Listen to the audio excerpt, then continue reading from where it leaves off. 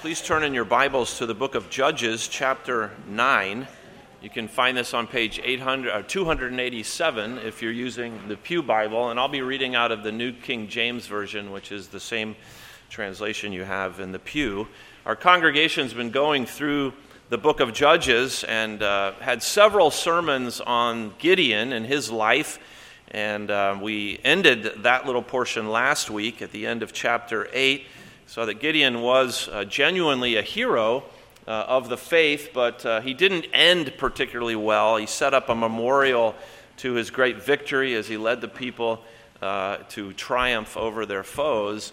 And that memorial ended up becoming a snare, it says to us, to the people who came afterwards. Now, one of the things it said right at the end of chapter 8 is that the people, after Gideon died, the people forgot God and they forgot Gideon. And so what we have in chapter 9 is sort of what the specifics of what that looked like. What did it look like when they forgot God and forgot Gideon? And children, you're going to notice here that there are a couple of brothers mentioned in this passage. This is a very sad story. We're just going to look at the first part this week, and then Lord willing, we'll look at the rest of the chapter next week. This is one of those chapters in the Bible that we might wish was not in here. But God is faithful to give us the whole range of perspective that we need, and so we're going to read a sad story here. Now, as I do this, the author goes back to Gideon's other name. So you're not going to see Gideon mentioned, but Jerubbaal or Jerubbaal. That's the name he was given as the one who was going to fight against Baal. And so that's what keeps coming up here, and so that's who we're talking about. Let's give attention to God's word now. We're going to look at verses 1 to 21. Then Abimelech, the son of Jerubbaal, went to Shechem to his mother's brothers and spoke with them and with all the family of the house of his mother's father, saying, "Please speak in the hearing of all the men of Shechem, which is better for you, that all 70 of the sons of Jerubbaal reign over you, or that one reign over you. Remember that I am your own flesh and bone." And his mother's brothers spoke all these words concerning him in the hearing of all the men of Shechem. And their heart was inclined to follow Abimelech, for they said, "He's our brother." So they gave him 70 shekels of silver from the temple of Baal-berith, with which Abimelech hired worthless and reckless men, and they followed him. Then he went to his father's house at Ophrah and killed his brothers, the 70 sons of Jerubbaal, on one stone. But Jotham, the youngest son of Jerubbaal, was left, because he hid himself. And all the men of Shechem gathered together, all of Beth Millo, and they went and made Abimelech king beside the terebinth tree at the pillar that was in Shechem. Now when they told Jotham, he went and stood on top of Mount Gerizim, and he lifted his voice and cried out, and he said to them, "Listen to me, you men of Shechem, that God may listen to you. The trees once went forth to anoint a king over them, and they said to the olive tree, 'Reign over us.' But the olive tree said to them, 'Should I cease giving my oil with which they honor God and men, and go to sway over trees?' Then the trees said to the fig tree, 'You come and reign over us.' But the fig tree said to them, 'Should I cease my sweetness and my good fruit and go to sway over trees?' Then the trees said to the vine, 'You come and reign over us.' But the vine said to them, 'Should I cease my new wine, which cheers both God and men, and go to sway over trees?' Then all the trees said to the bramble, 'You come and reign over us.' And the bramble said to the trees, 'If in truth you anoint me as king over you, then come and take shelter in my shade. But if not, let fire come out of the bramble and devour the cedars of Lebanon. Now therefore, if you have acted in truth and sincerity in making Abimelech king, and if you have dealt well with Jerubbaal and his house, and have done to him as he deserves, for my father fought for you, risked his life, and delivered you out of the hand of Midian, But you have risen up against my father's house this day and killed his 70 sons on one stone and made Abimelech, the son of his female servant, king over the men of Shechem, because he is your brother. If then you have acted in truth and sincerity with Jerubbaal and with his house this day, then rejoice in Abimelech, and let him also rejoice in you. But if not, let fire come from Abimelech and devour the men of Shechem and of Beth Millo, and let fire come from the men of Shechem and from Beth Millo and devour Abimelech. And Jotham ran away and fled, and he went to Beer and dwelt there for fear of Abimelech, his brother. And there will end the reading of God's word. May God help us as we seek to understand and apply this passage in our lives. Well, a couple of weeks ago, I did a seminar on ChatGPT at the university. So this is a new AI program, artificial intelligence, which is being used by students. And I was told, guaranteed, your students are doing this to write papers, do their homework assignments, and all kinds of things like that. And so the school was trying to help us understand the technology, how it could be used positively in education, and how it can be abused.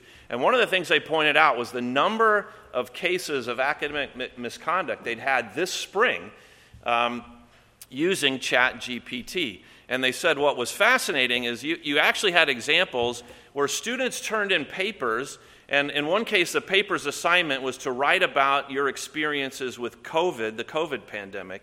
And in the paper that was submitted, it said, I am a bot, so I have never actually experienced COVID directly, but this is what some others reported. And so the student actually submitted a paper that had a sentence in it saying, I am a bot. And so pretty easy to catch that one. But you get the idea that sometimes this kind of thing reveals the foolishness underneath it. And the student thinks this is going to be a great way to save time and simplify my life. And in reality, this turns out to greatly complicate that person's life as they get embroiled in a lot of academic discipline and things like that. And I think sometimes in the Christian life, we experience something similar.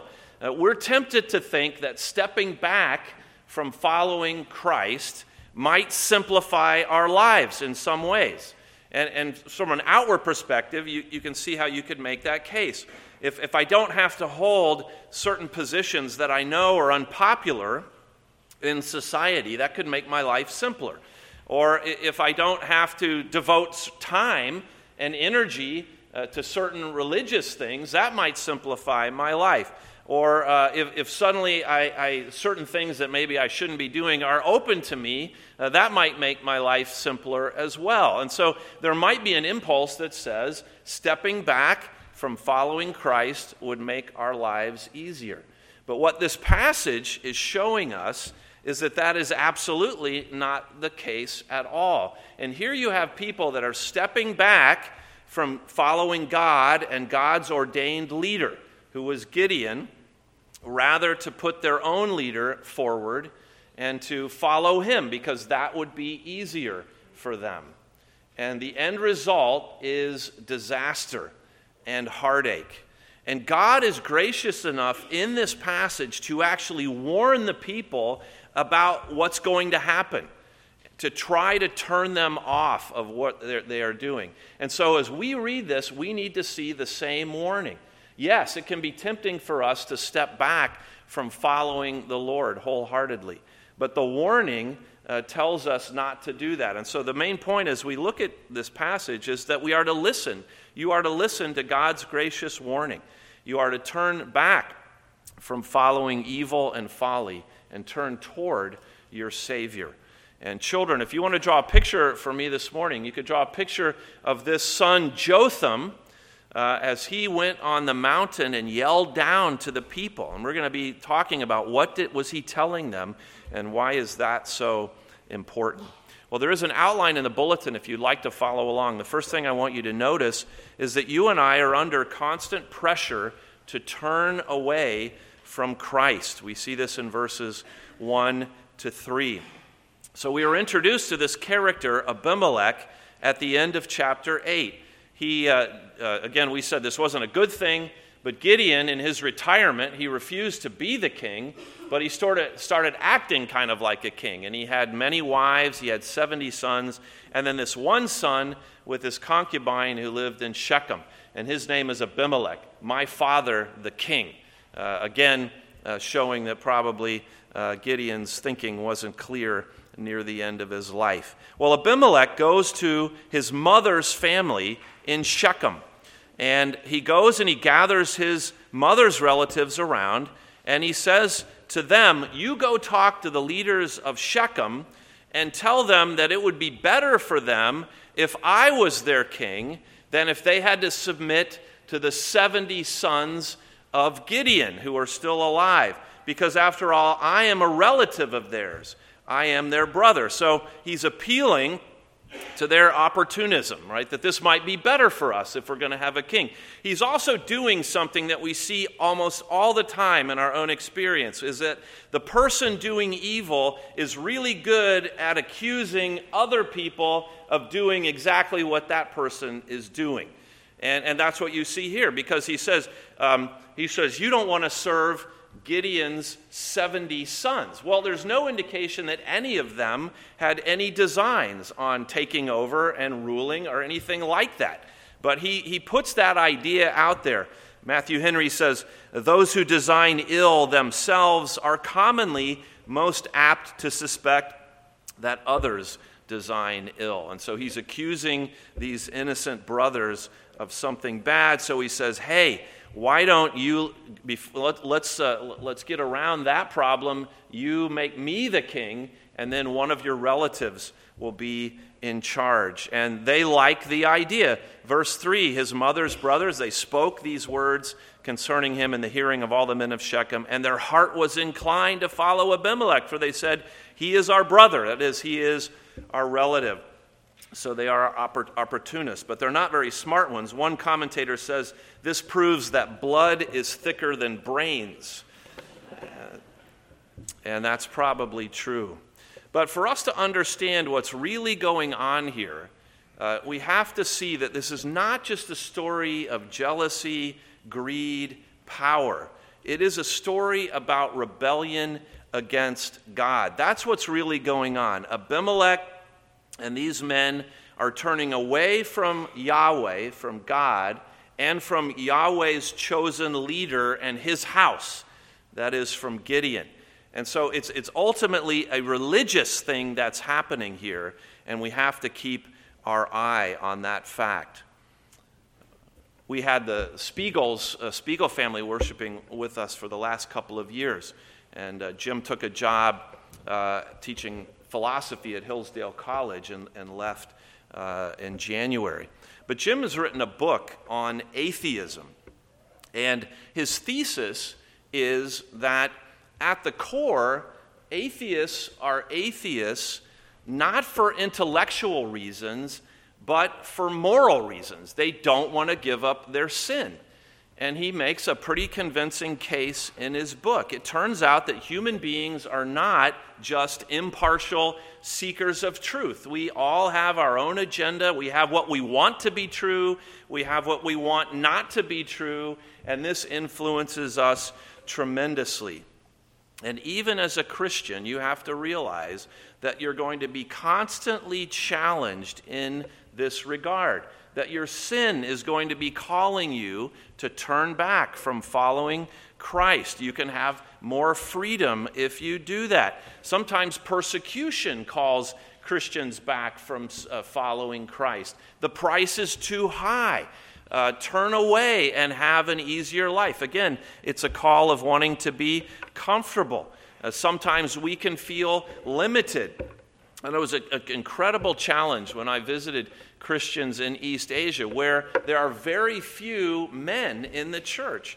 And these young women wanting to have families, but then faced with this conundrum, because the Bible's very clear. Christians should not marry non-Christians. So at some level, the person is saying, maybe it's easier just to step back from that. That way I can be married. So there are many times these kinds of pressures come on us.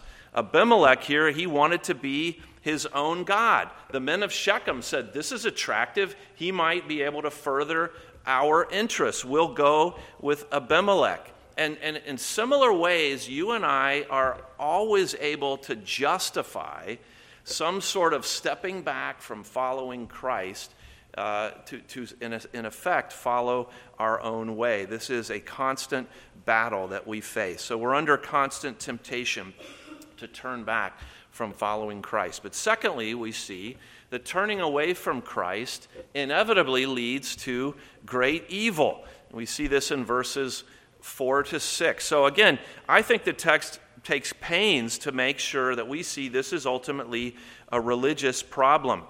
One of the ways this comes out is just the fact that this all happens in Shechem. We sang about Shechem earlier in the service. It was a famous place in Israel. This was the place where God appeared to Abraham when he first came into the promised land. I put Genesis 12, verses 6 and 7 in the bulletin as a cross-reference. It says, Abraham passed through the land to the place of Shechem, as far as the terebinth tree. This is the tree that's mentioned in Judges. And the Canaanites were in the land. Then the Lord appeared to Abraham and said, to your descendants I will give this land. And there he built an altar to the Lord who had appeared to him. So this is the place. Later, God interacts with Jacob there. And then, after the conquest in the days of Joshua, this is the very place where all this is going on, where the people swear a covenant to follow God. And I put this in your outline as well, Joshua 24, verses 25 to 27. So Joshua made a covenant with the people that day and made for them a statute and an ordinance in Shechem. Then Joshua wrote these words in the book of the law of God, and he took a large stone and set it up there under the oak. That's the same oak that was by the sanctuary of the Lord. So the tabernacle was actually set up there at that time. And Joshua said to all the people, behold, this stone shall be a witness to us, for it has heard all the words of the Lord which he spoke to us. It shall therefore be a witness to you, lest you deny your God. So Shechem is incredibly important. And yet what's going on in Judges chapter 9? Well, in verse 4, it says they gave Abimelech 70 shekels of silver from the temple of Baal Berith. So his whole scheme is financed by money that's been given in the worship of a pagan god. Right, so again, that's the issue here. It's a turning away from God. It's doing the work of evil. Verse 5 then, he takes this money, he hires mercenaries, he goes into Manasseh where his father's house was, to Ophrah, and he kills his 70 brothers on one stone. And by mentioning one stone there, the idea is that it's not like they had a battle and they died in the middle of the battle. They were captured and then they were executed. And some commentators think they may have even been sacrificed to Baal, the way they were killed on one stone in this way. Horrendous thing that happens. And then after that, they take Abimelech in verse 6 and they make him king beside the terebinth tree, that very same oak tree where the people of God generations previously had sworn allegiance and obedience to God. This is Israel's first king, with king in quotes, under these horrifying circumstances. Matthew Henry, writing about this, he describes Abimelech this way. He says, of this meteor, this ignis fatuus. I had to look that up. It just means, it's a Latin term meaning basically a false fire, something that's just all show and no reality. But he's an ignis fatuus of a prince, a fake prince. That he was not a protector, but a plague to his country. We may say, as once was said of a great tyrant, that he came in like a fox, ruled like a lion, and died like a dog. Thank you, Matthew Henry, for telling us what you really think there. But it is incredible, the evil that this man has done, and it's after he does those things that he is chosen and anointed to be their king.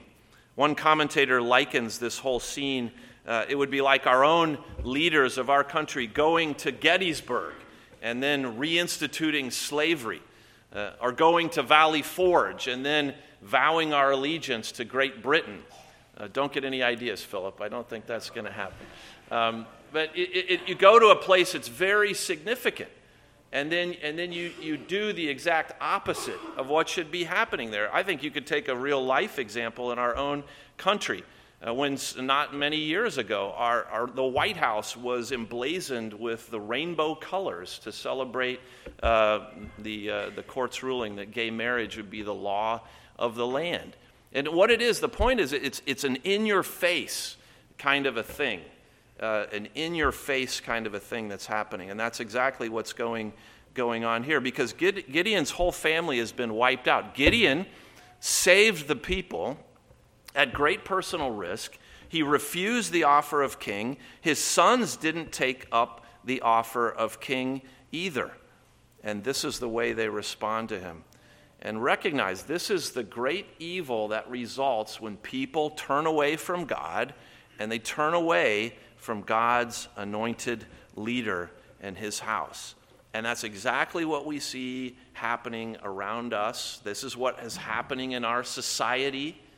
We see evidences of this in all kinds of different forms. This is what will happen in your family if your family turns away from following Christ, and this is what happens in your personal life if you turn away or if you follow Christ half-heartedly. Some type of evil is just around the corner, and whether that comes in the form of adultery, lust, divorce, envy, pride, pornography, or all the rest of it, evil is lurking. And if you turn away from Christ, this is where you will be driven. And this is the warning of the text.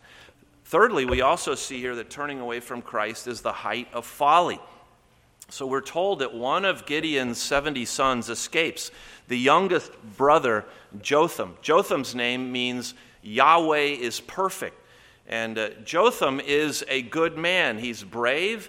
He's a loyal servant of the Lord. He risks his life to get his message out. And I think it's important to realize that Jotham doesn't come to yell at these people from the mountaintop because he's just wanting to curse them, or he's mad, or he's seeking vengeance. No, he's bringing them a message because he is confronting them with their sin. He's warning them, and he's calling them to repentance.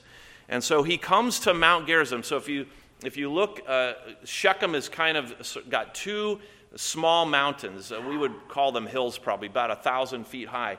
Mount Gerizim on one side, Mount Ebal on the other. And there was a ritual when the people came into the land where they shouted blessings from one mountain. If we obey God, he will bless us, and curses from the other mountain. And Shechem was right in the middle. And so he comes to Gerizim, the mountain of blessing, ironically, to give this message, which he yells down.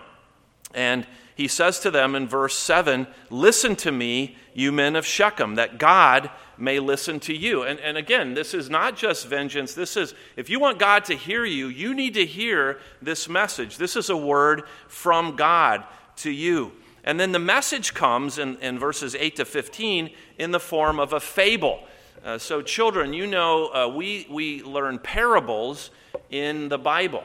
And so parables are stories that have a point, just like fables are. The difference is that parables usually involve people doing things that could actually happen, whereas fables often involve animals or plants or forces of nature or things like that.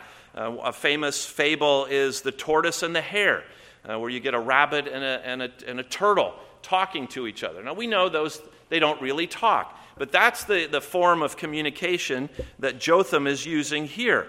And in summary, he's saying the trees, these great cedars of Lebanon, we sang about those earlier in the service, they ask 3 different cultivated fruit-producing plants to rule over them. So the fig, or the olive, the fig, and the grape. So these would all be cultivated, planted, cared for. They produce fruit. And in each case, these worthy plants is busy producing fruit right where it is. And so says, no, I don't want to go be the king of the trees. I'm happy serving God here. Well, since the worthy plants decline the offer, then the trees go and ask the bramble. That's the thorn bush. It's wild. It's not cultivated. It doesn't produce anything good but thorns. And in the summer in Palestine, they often would catch fire because they're very dry and they're a legitimate fire hazard. And of course, this worthless plant accepts the offer to be the king. The plants you might want, refuse. The plant you don't want, accepts. But there are conditions at the end of verse 15. If in truth you anoint me as king over you, then come and take shelter in my shade. If you will be faithful to me, come and take shelter in my shade. Does anyone see a problem with the picture? This is a bramble saying to a cedar tree, take refuge in my shade. Right? There's no shade there. There's nothing that this bramble can provide that's going to be helpful to the cedar tree. And that's really the whole point, that these first three types of plants represent the faithful judges that we've had throughout the book so far. And even though Gideon had his weaknesses, he was a faithful judge. And at the end of the day, none of these worthy men accepted or even advocated to become the king. But instead, this bramble bush, this worthless Abimelech, self-appointed, not a legitimate judge or leader, he's actually sort of an anti-judge. He aspires to be king, and he's the one they choose. And partly this is to show how totally absurd that decision was. I've seen people writing that our country is now ruled by a gerontocracy, which is ruled by old people. And believe me, I don't have anything against old people. I'm increasingly becoming an old person. So I'm a fan. But just for example, our Senate, the average age is over 64. There are over 30 members that are 70 years old and older.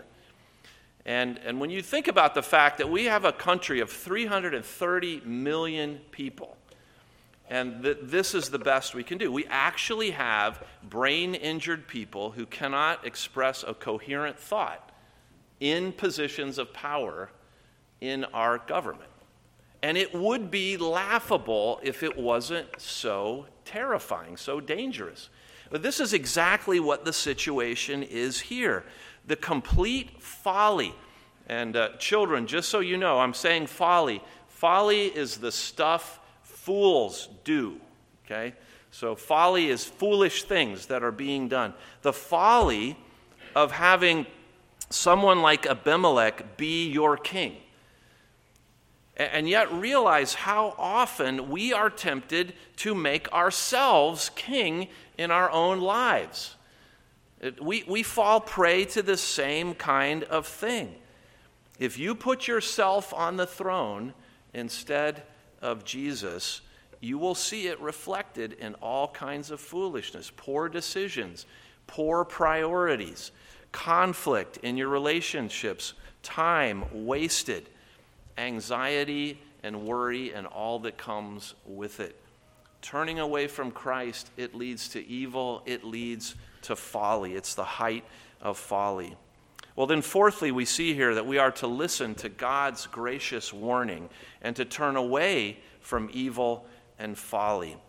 So in verses 16 to 20, Jotham gives the punchline of his little fable. He says in verse 16, "Now therefore, if you have acted in truth and sincerity in making Abimelech king, and if you've dwelt well with Jerubbaal and his house, and have done to him as he deserves." Now you see in my translation there's a dash there. In verses 17 and 18, and the dash ends at the end of verse 18, that's a parenthetical, right? He's saying, you haven't treated Gideon and his family well. You've murdered them. But sort of around that parenthetical, he's saying, if you have done well, then jump down to verse 19. if you've been faithful with Jerubbaal and with his house this day, then rejoice in Abimelech and let him rejoice in you. If you've been faithful, then rejoice in your king. May your king be a blessing to you, and may you be a blessing to him. But in verse 20, if you've not dealt faithfully with Gideon and his family, then let fire come from Abimelech and devour the men of Shechem and Beth Millo, and let fire come from the men of Shechem and from Beth Millo and devour Abimelech. And this mention of Beth Millo, it's thought this is probably the seat of power within Shechem. That this would be like saying the Showers complex in Bloomington to indicate the leadership of the town. And so recognize that what's going on here is in effect a warning and a summons to them to turn back from the way that they are going. 2 Chronicles 7, verse 14, the same kind of thing. If my people who are called by my name will humble themselves and pray and seek my face and turn from their wicked ways, then I will hear from heaven and will forgive their sin and heal their land. And this is it's easy to miss this message in what Jotham is saying. But Jotham is saying, turn back from the way you are going and come back to God, and then you can take delight in the king that he provides for you. Otherwise, this is not going to end well for you. And so this is a sign of God's grace, that one son is spared, and that son comes to deliver a message from God to these people, warning them about the way that they are going. God didn't have to do that, but that was gracious. And you and I need to realize every time we read our Bible, every time we sit under the preaching of the Word, we fellowship with other Christians who are willing to tell us the truth, that we, in a sense, are having this warning repeated to us, this encouragement to follow the Lord, to not follow our own folly or evil, but to follow the Lord. That God repeats this to us again and again and again. If you ask the elders of our congregation, and sadly we have had to do some excommunications over the years, but at the end, what is the sin for which a person is excommunicated? It's always ultimately a failure to repent. Because if at any time a person turns from their sin and seeks forgiveness, forgiveness is there. This is how God operates. And so it's only in hardening ourselves and refusing to repent that we show ourselves to be living like unbelievers. Now we might say, well, what would that have looked like in this situation? Well, that would have looked like the leaders of this town punishing Abimelech and his mercenaries for what they did, and seeking forgiveness from God and doing everything they could to restore Gideon and his family. And they had 3 years to do this. We didn't read that far, but we'll see this next week. They had 3 years to figure this out, and they did nothing. And in fact, the fact that in verse 21, Jotham delivers his message from the hill above the town and then flees probably indicates that his message was not well received, and he had every reason to run away.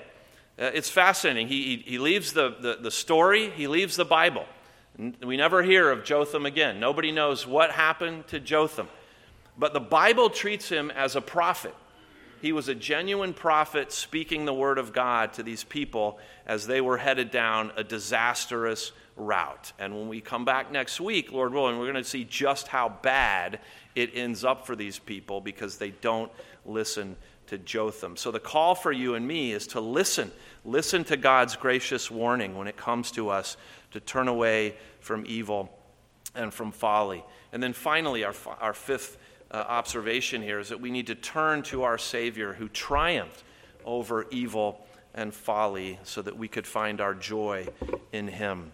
And again, if you look at verse 19, it's difficult to parse this out because it comes in the context of this terrible thing they've done. But if you have acted in truth and sincerity, if you've been faithful with Gideon and with his house, then rejoice in Abimelech and let him also rejoice in you. There is an offer there that if we have been faithful with God and God's anointed servant, that we should find joy in our King. And this is exactly what we see when Jesus Christ comes into the world. He comes offering joy and life in him, the true King. And I put some examples in the outline. John 10, verse 10, I have come that they may have life and that they may have it more abundantly. Psalm 16, verse 11, you will show me the path of life. In your presence is fullness of joy. At your right hand are pleasures forevermore. Matthew 11, 28, Jesus said, come to me, all you who labor and are heavy laden, and I will give you rest. And Paul says in Philippians 4:4, rejoice in the Lord always. Again, I say rejoice. There is genuine joy for God's people. And what is it that allows you to experience this joy? It's the fact that Jesus Christ allowed himself to be rejected as leader, to be executed, and to face the judgment that we all deserve. The man who, you read what Gideon did for the people, right? What did Jesus do for his people? He loved, he taught, he healed, he pointed people to God. He never did anything wrong. And yet for that, he was captured and executed like a common criminal, killed on one tree, not on one stone. And yet evil and folly did not have the final say in that situation, because Jesus rose from the dead victorious, and he won the victory for his people. And just as Jotham, in a sense, rose from the dead to preach a message to the people, Jesus Christ rose from the dead to preach a message to his people, warning you, if you turn away from him, there is nothing but folly and evil awaiting you. But if you turn to him, he is ready to receive you, to bless you, and to give you joy in your life. This is the message. Listen to God. I don't know where you are right now, what particular temptation you're struggling with, but listen to God's warning. Turn away from foolishness and from evil. Turn away from being your own God, making your own king. Turn to the Lord Jesus, the perfect and true King, and find joy in him. Let's pray, and we'll ask him to do that for us. Heavenly Father, we confess that this is a passage that's disturbing. And certainly if it were down to us, we wouldn't have included it in the Bible. And yet we're reminded how your wisdom is so much greater than ours, because you show us that evil is horrifying and terrible, and it's real.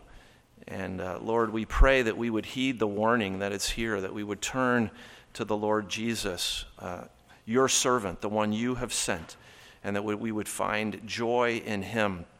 And we pray, Lord, that you would help us with whatever our struggles are. And if there are any among us who are thinking that serving you is just too difficult, and that maybe there's an easier way, Lord, that you would show us the truth, and that you would call us back in mercy and in grace, and that we would be joyful in our Savior. For we pray these things in his name. Amen. And now we'll sing in praise to the Lord from Psalm 32, selection D. So this is only 2 stanzas, but the first stanza basically reminds us not to be stupid. So avoid the foolish part of the sermon. And then the second part reminds us that God's covenant love surrounds those who trust in him. And if we are trusting in him, then we can shout with joy and praise to him. So let's stand and sing our praise to the Lord.